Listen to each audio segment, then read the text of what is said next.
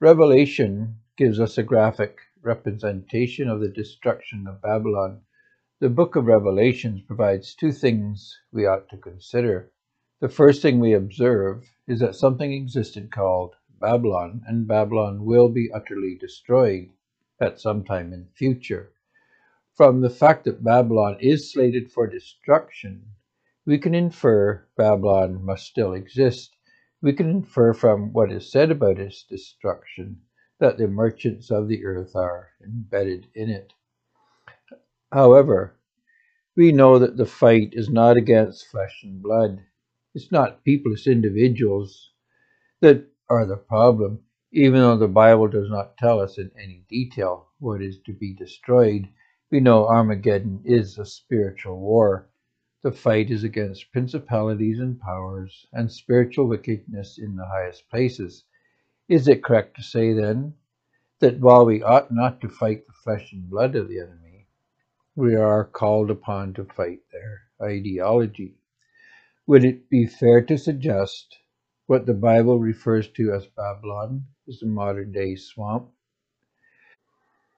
The Bible does not sound like it is talking about communism when it speaks about Babylon, though no doubt the communist nations are slated for destruction. Many have linked socialism with the swamp, but this does not appear to encompass all that is meant by Babylon. The depiction of what Babylon is in Scripture makes Babylon sound as if it has more to do with globalism and even capitalism than with communism.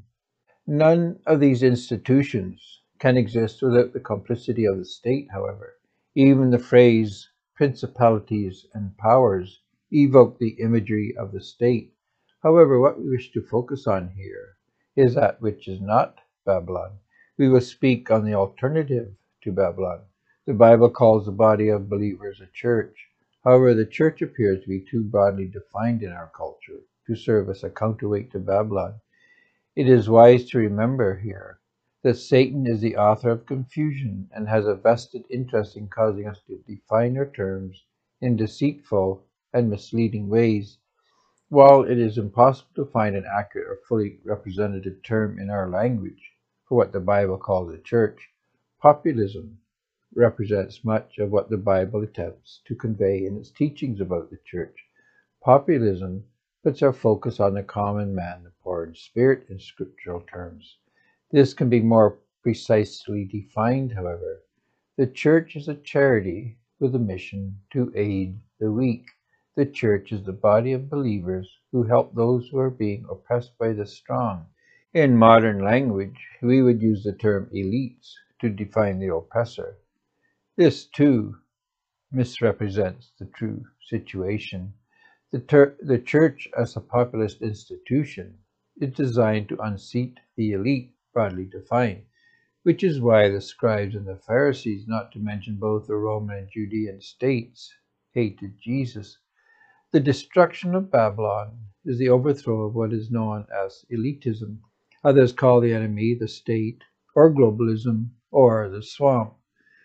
Whatever term we employ, Babylon, as modern populations would have it, the task of populists is to shift power and influence from the powers that be. Building the church is downplaying elitism, using a process based on the principle of subsidiarity. Authority is pushed down to the bottom rungs of power. For this to happen, the church requires the use of a technology the Bible calls a charity. Charity is a type of pay it forward in which those with equity release those with liabilities from their servitude. The key to liberating the meek from the bondage of Babylon is to transform the public square into a market. It will be found that where personal liberty is curtailed, the public sphere has been improperly expanded. Charity is a process in which we each expand the freedom of someone else by eliminating the power of the collective on that person's life. This is what the Golden Rule is about. It is what the church is for. Christians need to stop thinking about the church in static terms. The church is a dynamic process, a social technology. that, if it exists, transforms secular reality into a biblical one. Humanity is a project, not a race. Populism, as is normally used, does not give the church its full meaning. Populism, after all, is generally used to refer to a political party that supports the common person. This is, broadly speaking, what Jesus did. However, Christians need a more targeted approach to deal with Babylon than can be covered by political action alone. Jesus talked a lot about humanity being two groups. According to Jesus, these two groups do not overlap. One served one master, not the other. We each serve one master, not two. Those who served one were not able to serve the other. In logic, this is called the principle of the excluded middle. This is a very different way of looking at things than how liberals do. For those who reject Christ, reality is relative. Truths are contingent. Whatever exists, it is relative, for in liberalism and secularism there are no absolutes. God created man in his own image, male and female, he created them. It is the sheep that are members of the church.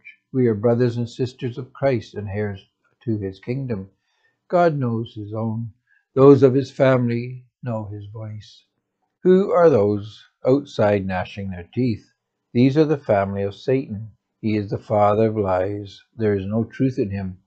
Liberalism is about destruction of the human family. Liberalism is a lie about who we are.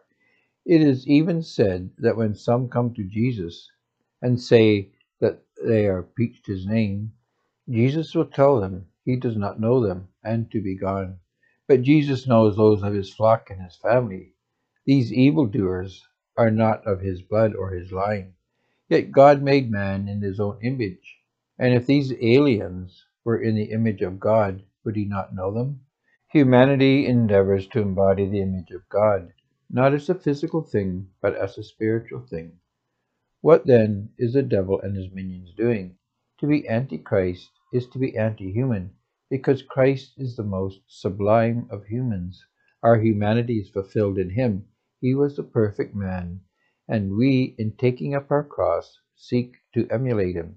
Does this not mean that in our mission to serve Christ, we are becoming more perfect persons? If God is the highest and best possible conception, then by faith we seek to emulate this perfect conception. Without God, what do we have to strive towards? If man is a project, not a completion, then our definition is dynamic, not static, and our image is of a striving towards, not a finished creature. Evolution has corrupted secularists into thinking man is a physical creature. If we evolve, we become something else. Therefore man is finished. As man, he is perfect, but this is not the image provided by Scripture. We are work in progress. We are an unfinished project.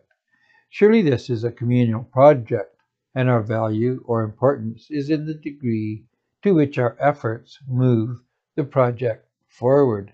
Man is the creature that is always becoming, because we are seeking perfection. Our value individually is in our contribution to this project of becoming. Liberals are not evil because they actively seek to destroy this project, and thus the capacity of man to add value to creation. Liberalism is evil because what destroys this project is what defines liberalism. Liberalism does not define evil. Evil defines liberalism. If humanity is not advanced, then it is by definition the activity, the project, the ideology that is known as liberalism.